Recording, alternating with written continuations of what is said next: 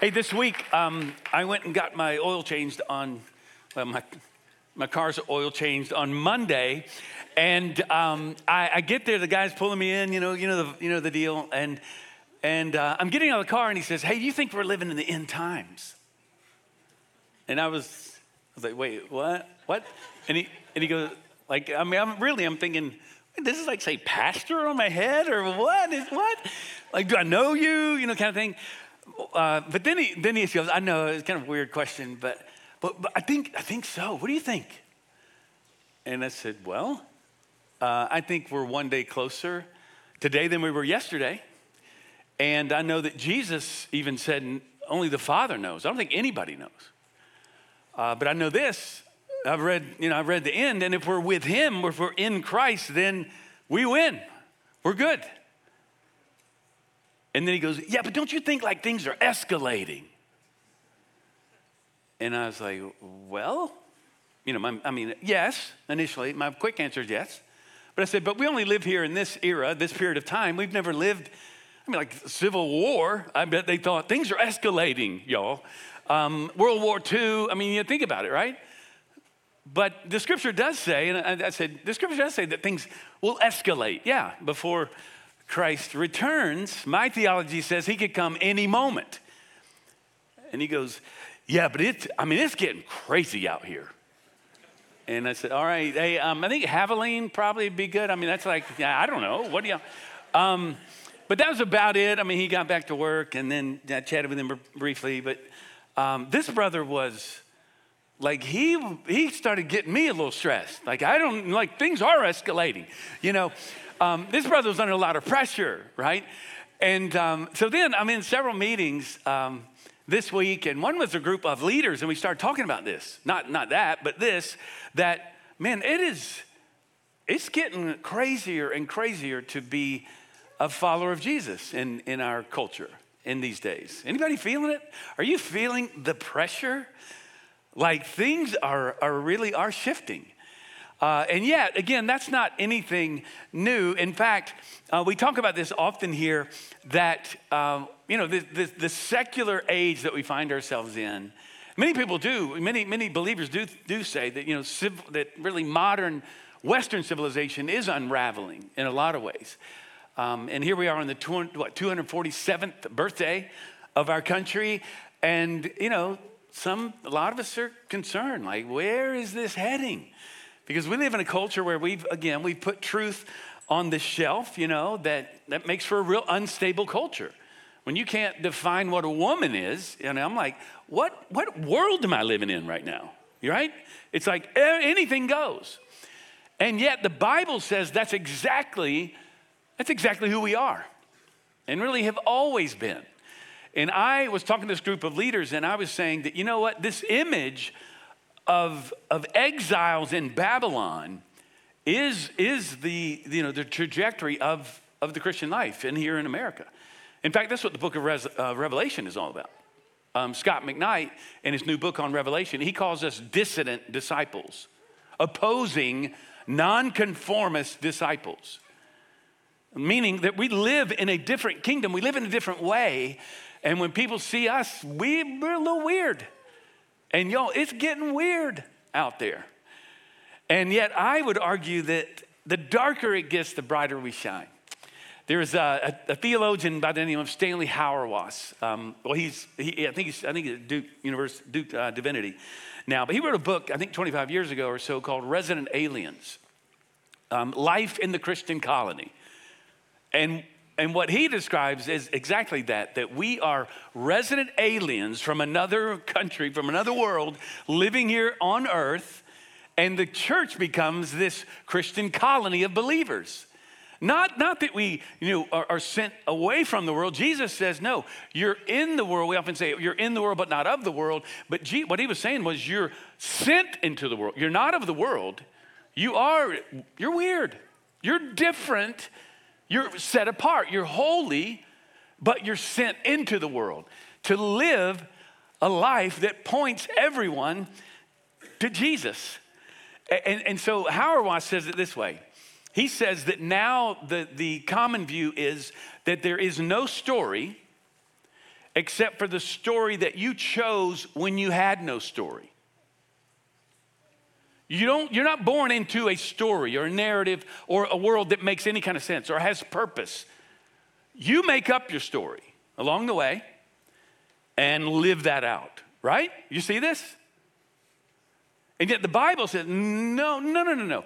The Christian life is that we have stepped into a story and that we are actually being formed by a reality, God, and we don't get to choose him or what he's like or who he is. He has created us and he sends us into the world. Now you're like, Jeff, why are you telling us all this? Wouldn't it be amazing if in these crazy times, wouldn't it be wild if we had like a book? Wouldn't it be great if we had like somebody who's been before us, who could go, I'll tell you exactly how to live this life. Jesus, okay, is the one, but this is what the book of Hebrews is all about. It's written to a group of Christians living in a Christian colony, okay, and even more so than us, a small group of formerly Jews, Hebrews, who are now Christians living in a global city context, likely Rome. And the whole book is, don't give up. Yes, things are crazy out there, but don't give up. Keep on focusing on Jesus because Jesus is better than anything else you're going to go after. Any other story you want to find yourself in or make up to dive into, the story of Jesus and what he's accomplished for you is the great story. So let's go. So I want you to turn to the book of Hebrews, all right? Because this is exactly why this book was written. It's to encourage believers like us. But I just want to encourage you today, as we do every week, but are you feeling it? I want you to think about your own life, in your workplace. I was talking, again, a group of leaders saying, man, I mean, in my work, I'm telling you, I'm like the only, I'm the only believer, or I feel like everything is getting more pressurized. It's getting straight up weird to live as a devoted follower of Jesus out in the world. And I could probably argue that if you're not feeling a little weird, how contrasting is your life really? Are you living as a nonconformist, kind of opposing, dissentant, disciple in the world? Because our weirdness, how about that? The fact that we are separate is what points people to God. It's what points people to him. So we don't lose that. We're not talking about being jerks. We're talking about being loving, light, salt in the world. But many of us feel under pressure. And I wonder if you feel that today. Where do you find relief? Where do you find comfort? And I want to encourage today, Jesus is better.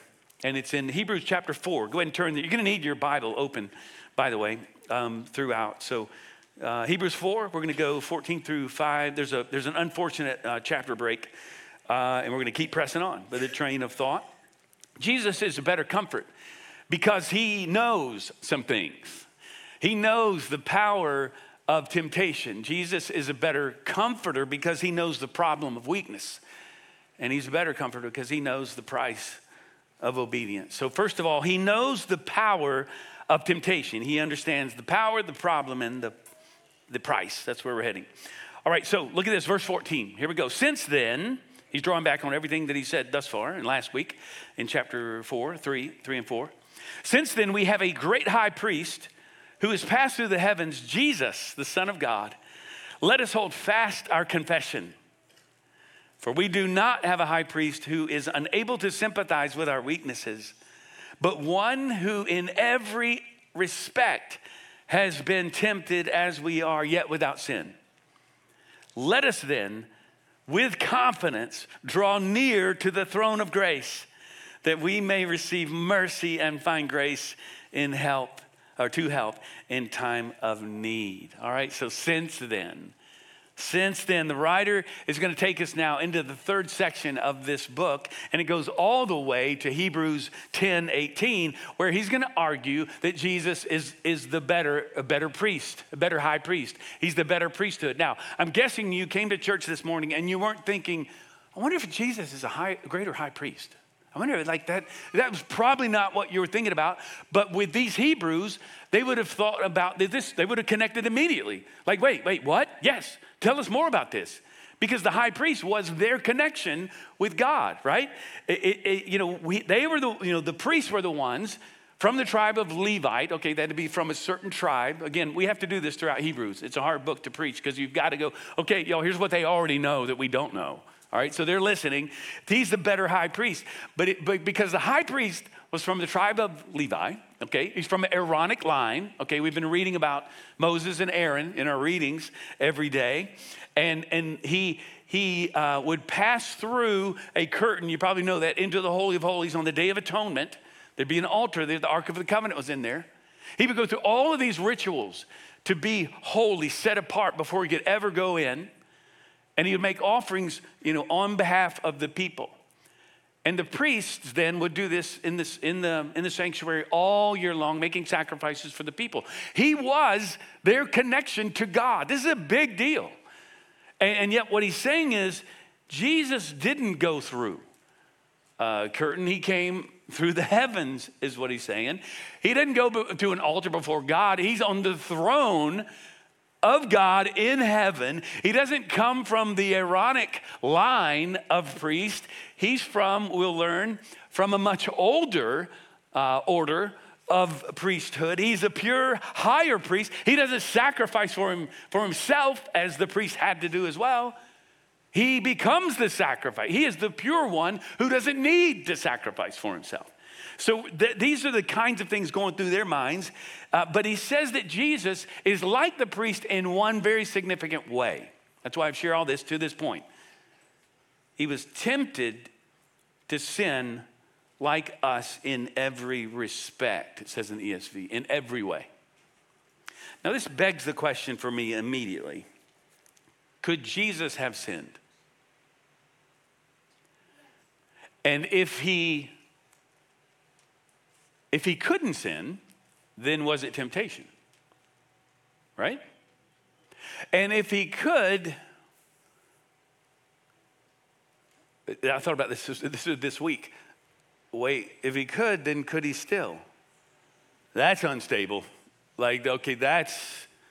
So let's think about this for a moment. This is important to understand. We don't have time to dive into the theological debate that is peccability versus impeccability. Okay? Latin terms. Impeccability means no sin. Like he could not have sinned. Think about this. Now, both sides of the debate would say he did not sin, right? Or he's not the Jesus of the Bible. He did not sin, and we know this is very clear. 2 Corinthians 5:21. He made him who knew no sin. 1 Peter 2, chapter 22 says he did not sin, nor did any sinful thing come out of his mouth. And so it's obvious when you look at the life of Jesus. And keep tracking with me. If he's God in the flesh, God has nothing to do with sin. God has never sinned. So I guess you could pose the question, well, wait, so when he became the God-man, did somehow something now he could sin? James chapter 1:19 says that God can't be tempted. And yet, Jesus was tempted. From the very start of his ministry, he was tempted, right? And a lot of us look at even that story where we see his temptation in the wilderness and we think, well, there's a big throwdown up against Satan. He won, bam, game over, and he kicks into his ministry. Never to be tempted again. He was tempted throughout his entire life, yet without sin. Now, I'm going to fall on the side of he's impeccable. He was and is impeccable. He did not sin and he could not have sinned. And again, begs the question, but wait. So if he was not, or was that really temptation then? And how can he sympathize with us if he could not have sinned? Now, there's a lot more you can dive into all that if you want to geek out with me a little bit. But there are a few ways to explain this. All right, and I'll start with the idea that you don't have to know, no, you have to experience something to know about it. Right? Think about that. God knows everything in the world, yet without sin. Like you don't have to do something in order to know about it, but Jesus' sympathy goes way beyond that. In fact, his sympathy and understanding of temptation goes beyond our understanding. You say, well, how is that the case? Let me explain. John Owen, who was an English minister, a theologian at Oxford in the 1600s, 1658, he wrote a book that we've referenced from this stage before, The Mortification of Sin. And he also wrote a book, check this out, Temptation, the Nature and Power of It, the Danger of Entering into It, and the Means of Preventing that Danger, with resolution of sundry cases thereunto belonging. That's a book, yo. And so he was one of these, he was a separatist, but he was among others who were like, okay, let's get really underneath this. And I think we've lost this in our culture, Christian culture. He would argue, if you're not fighting against sin, you're sinning. And so a question I would ask you right here up front, what temptations are you wrestling with in these days? What sins are you fighting against right now in your life? And I want you to think about that. If you can't answer that quickly, I wonder if you're fighting. I wonder if you're really in the battle.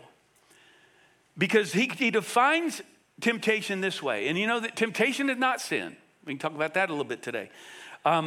But he says it's anything that entices your mind or heart away from obedience to God and redirects it towards sin. Now, most of us would have gone, yeah, I probably would have come up with something like that, right? But temptation in itself is not sin. We're all tempted. Jesus was tempted, yet without sin. But what does it mean that he was tempted like us in every respect? Because really, again, like he was never tempted to commit tax fraud. So not in every, he was never tempted to speed or to look at porn or to do, a research paper with ChatGPT. Jesus was not tempted in every way like us, right? So what does that mean? It means that he does, and he even goes beyond the understanding of what it is to be tempted. You see, think about it this way. This is helpful. And Owen jumps into this a bit. It's like pressure. Think of temptation as pressure. Pressure, because that's what it is, pressure to do something. And some of us are pressured to do things that others of us are not. Like you wrestle with certain sins that maybe I don't. I wrestle with certain sins that you don't. So you could feel a lot of pressure, or a lot of pressure could come your way, and you're like, nah, I ain't gonna do that. No, I'm not. That's not a pressure for me. And yet Jesus, the Bible will teach us that Jesus felt and experienced more pressure than any of us. I thought about this, an analogy that helped me understand it is pressure builds when you go into the ocean and go down deeper and deeper.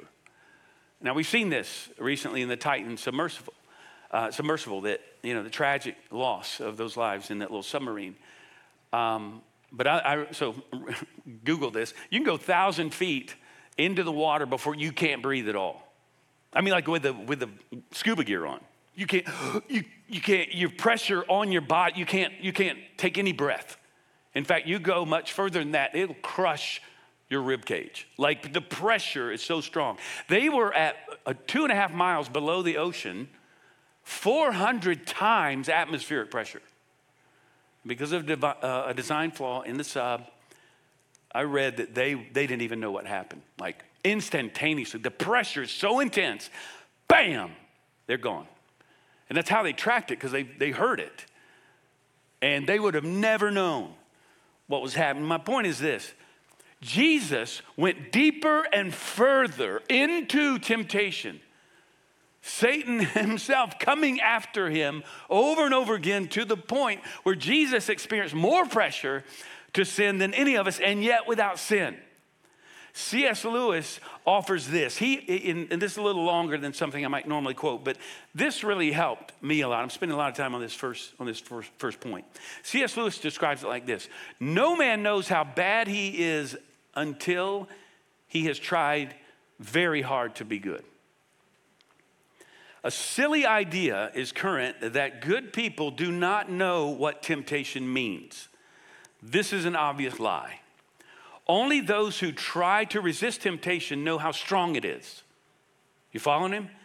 After all, you find out the strength of the German army by fighting against it, not by giving in. You find out the strength of the wind by trying to walk against it, not by lying down. A man who gives into temptation after 5 minutes simply does not know what it would be like an hour later. That is why bad people, in one sense, know very little about badness. They have lived a sheltered life by always giving in. We never find out the strength of the evil impulse inside us until we try to fight it. And Christ, because he was the only man who never yielded to temptation, is also the only man who knows the full what temptation really means. The only complete realist. Wow. That reminded me, I used to when I was talking to Travis, my son growing up, when we were talking about temptation, I remember telling him that, hey, Travis, never forget, the good guys fight. The good guys fight. Meaning the bad guys, they just give up. They're not in the fight. So we sin and we will fail, yes, but don't ever stop fighting. The good guys fight. And I want to ask you, are you fighting the good fight these days? And again, I want you to think about what sins you wrestle with. And often we think of sins that we commit. You know, I'm drinking too much. Maybe the case. I'm struggling with porn, or I'm really being tempted. I'm in this relationship, and it's not. I know it's not holy. It's not godly. Maybe it's an attitude. Maybe it's pride. Maybe you have a judgmental spirit. I mean, it could be all kinds of things. Maybe it's laziness spiritually. What sin are you fighting? Or how about this? What sin have you just given into? And you're being reminded by the Spirit this morning that no, that needs to end in your life. Not simply so you'll become more like Jesus, yes, but because that's where the life is. That's where the joy is found, right?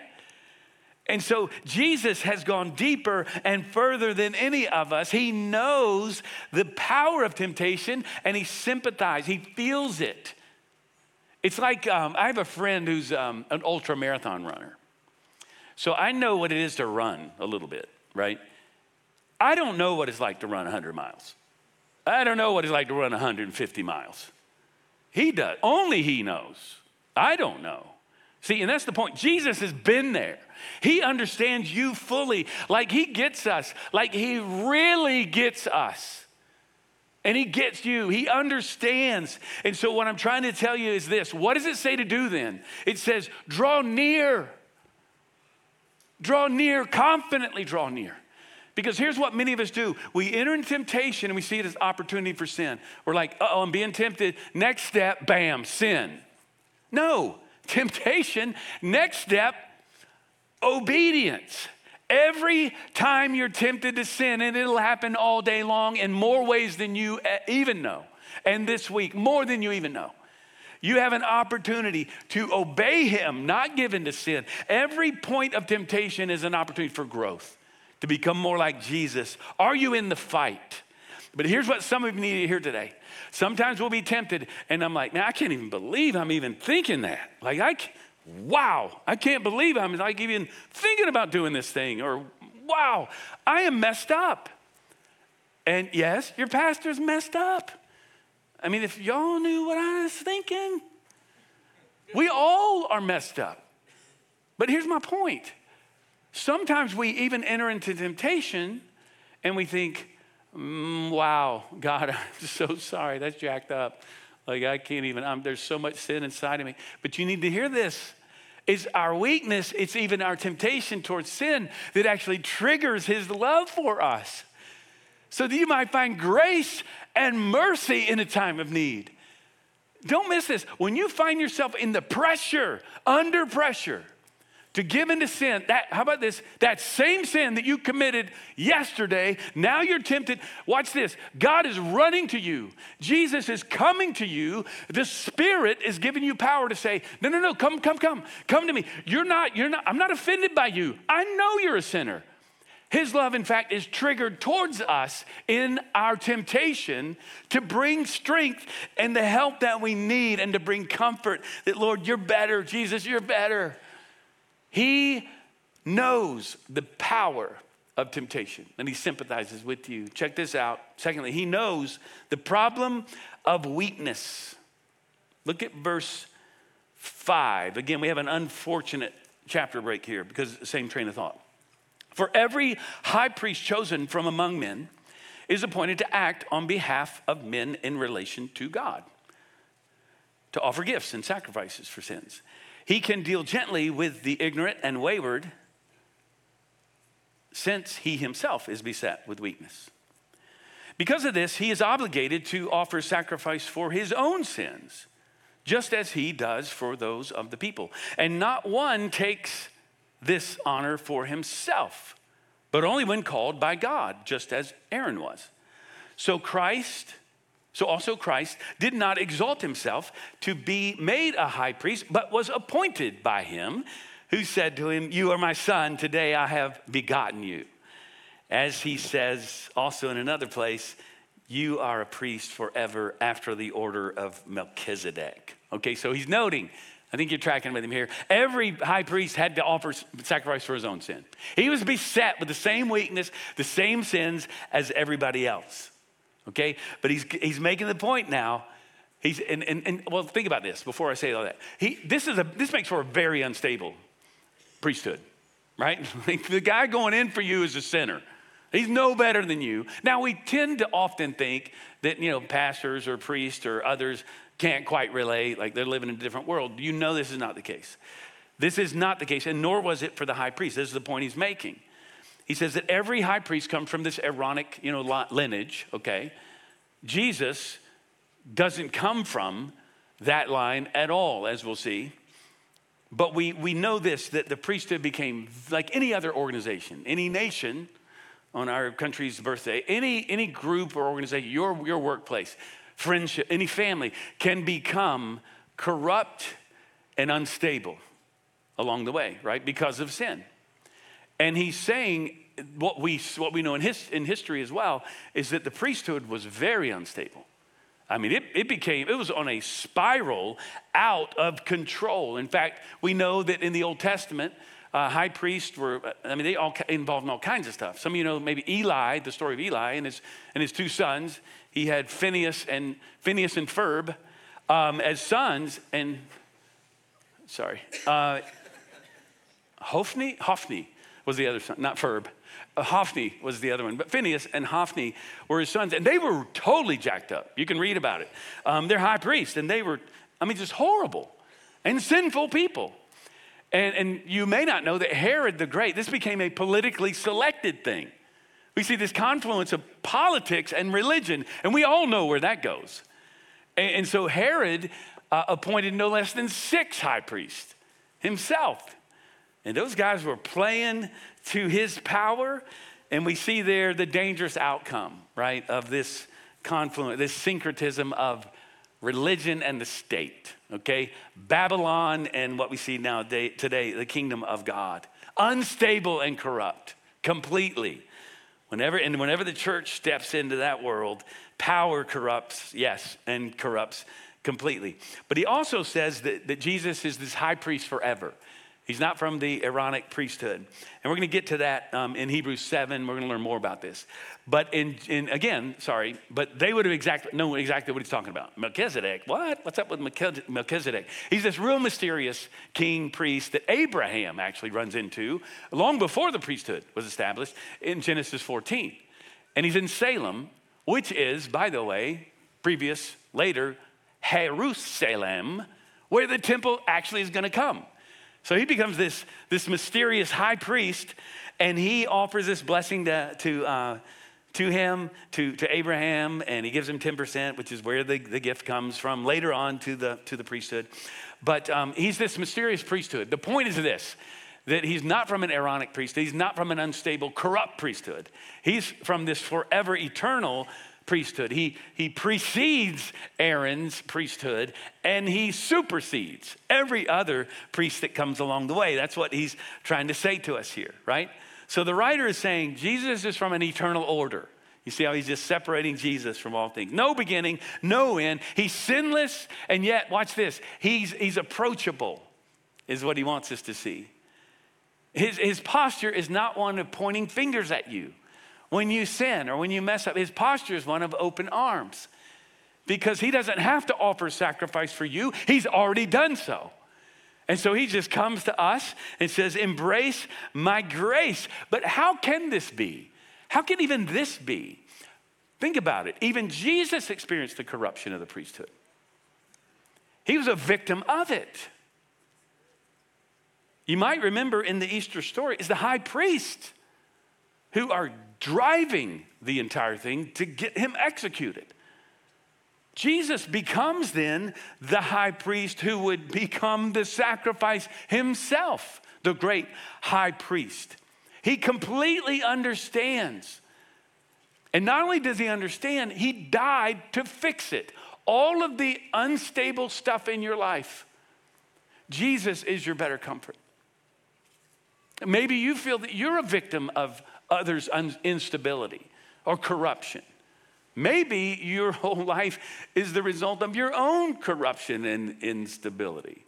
Either way, Jesus says, come to me. I am your better comfort. He knows our weaknesses. In fact, what he's telling us here is when your weaknesses rise up, when temptations come, he's saying you can turn to him because he knows fully what you're going through and he's not repelled by it. In fact, he steps into it and says, I know exactly what you're feeling. And the empathy, the sympathy and empathy that he has, he says, come to me. Friends, are you coming to him these days? Are you drawing near to him? Because he knows the power of temptation in your life. He really does. And he understands, he knows the problem of weakness, having lived this life. And he knows now the price of obedience. I want us to land with this, and then we will partake of the Lord's Supper together to say yes, yes, yes, and remember. So just as Jesus experienced pressure of temptation more than anyone, he knows the price of obedience better than anyone, right? Now this one makes a little more sense perhaps. Look at verse 7. In the days of his flesh, so during his life, and again his whole life, Jesus offered up prayers and supplications with loud cries and tears to him who was able to save him from death, and he was heard because of his reverence.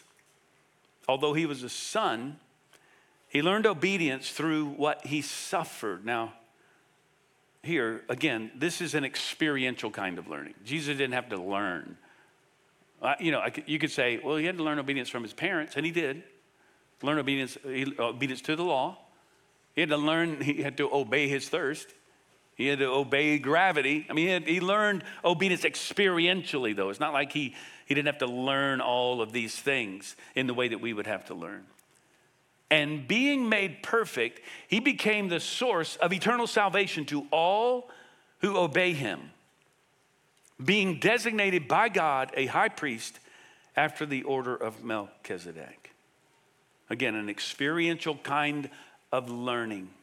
He's the only one who has succeeded in the context of being human, because none of us can and none of us have. But the embodied God in Christ has. He's lived the perfect life for us, felt all the pressure. He cries out in the garden. He cries out on the cross. He knows what it is to feel like God is nowhere around, like the Father has abandoned him. He knows exactly what it is to go into the deepest, darkest places of the soul. In fact, he's gone deeper and further under pressure into the darkness than you could ever imagine. You can trust him. He's that kind of a Savior, and he knows the price of obedience because he offered himself a once and for all sacrifice. And this is where I'm going to catapult us to Hebrews 10, where he starts to wrap up this whole thought. We'll get there in some weeks to come. But verse 11 says this. You can see it on the screen. And every priest stands daily at his service, offering repeatedly the same sacrifices, which can never take away sins. Think about this. For hundreds and hundreds and hundreds of years, the priests would make sacrifice for the people, and none of them could take away the sins of the people. And yet someone had to atone, or God would cease to be holy. He'd cease to be just. Something had to pay the price, right? This was a bloody religion. But when Christ had offered for all time a single sacrifice for sins, come on. He sat down at the right hand of God, waiting from that time until his enemies should be made a footstool for his feet. For by a single offering, somebody said amen. For by a single offering, he has perfected for all time those who are being sanctified. Anybody here today being sanctified? Anybody? Praise be to God. He will finish what he has started in you. He will complete the work that he has begun. And so now for all time, Jesus has brought the sacrifice so that we can be completely forgiven. And then he says this in verse 18, where there is forgiveness of these sins, our sins, there's no longer any offering for sin. There's no longer an offering needed. Praise be to God. Amen. And so as we set our hearts on the Lord's Supper, I just ask you again, are you feeling the pressure? Are you feeling the pressure? And I would just ask you this, as our team comes out, I want to ask you this. What are you looking at? Where's your focus these days? I think you're here today probably because you're like, man, for a lot of reasons we come to church, love coming to church, but you probably want to be like, you want to be encouraged, you want to be comforted. Like, remind me again, because it's tough out there. Remind me again of who I am in Christ. But I want to ask you, where is your focus these days? Because my brother that I met at the, when I got my oil changed, he was under pressure. And I couldn't help but think, man, if you're really focused on the craziness of this world, then that's where your mind's going to be. And yeah, it's crazy. And whatever we focus on is going to be, can I say it? It's going to be magnified. Wherever you bring your attention, that is going to be magnified. Is your focus on Christ, Jesus, and who he is and what he's done for you? If so, he is magnified in your life. We don't make him bigger, but he becomes bigger. And as he's magnified, then the problems in your life get smaller and smaller. And friends, you can't make it through this coming week without simply, going to church and hoping this will hang with you. Yes, but you've got to remain in his word. You've got to continue to come back to him. But I want you to hear this today. Some of you are waiting to change before God will love you. Some of you are waiting for that temptation to go away, for that habitual sin to be done with. You're waiting on, maybe it's something maybe it's anxiety and worry, all the things you're waiting on. When that's done, and when I get my act together, God's really gonna love me, because then I'll be worthy. And friends, I'm here to tell you this morning, Christ has done everything that's necessary. And he is drawn to you in your sin. His heart is triggered toward you because of his mercy and his grace. He's not asking you to get your act together. Because check it out. You never will get it together. Our goal should always be to sin less, though we'll never be sinless. But Jesus was. So we run to him. And so what I want us to do, we're going to enter into a song. I'm going to pray. We're going to set our hearts on him. Because Jesus says, in fact, let's just close our eyes and bow our heads now. Jesus says in John 20, I've heard this before, like, you're in the Bible, right? You're in the Bible. And it's in John 20:26. Jesus says, hey, you believe because you see me. Blessed are those who believe, yet have not seen. And that's us today. Do you trust him? Friend, he is your better comfort.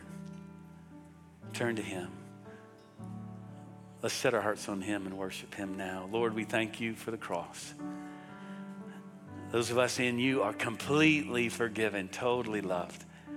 And we celebrate that now together. In your name we pray.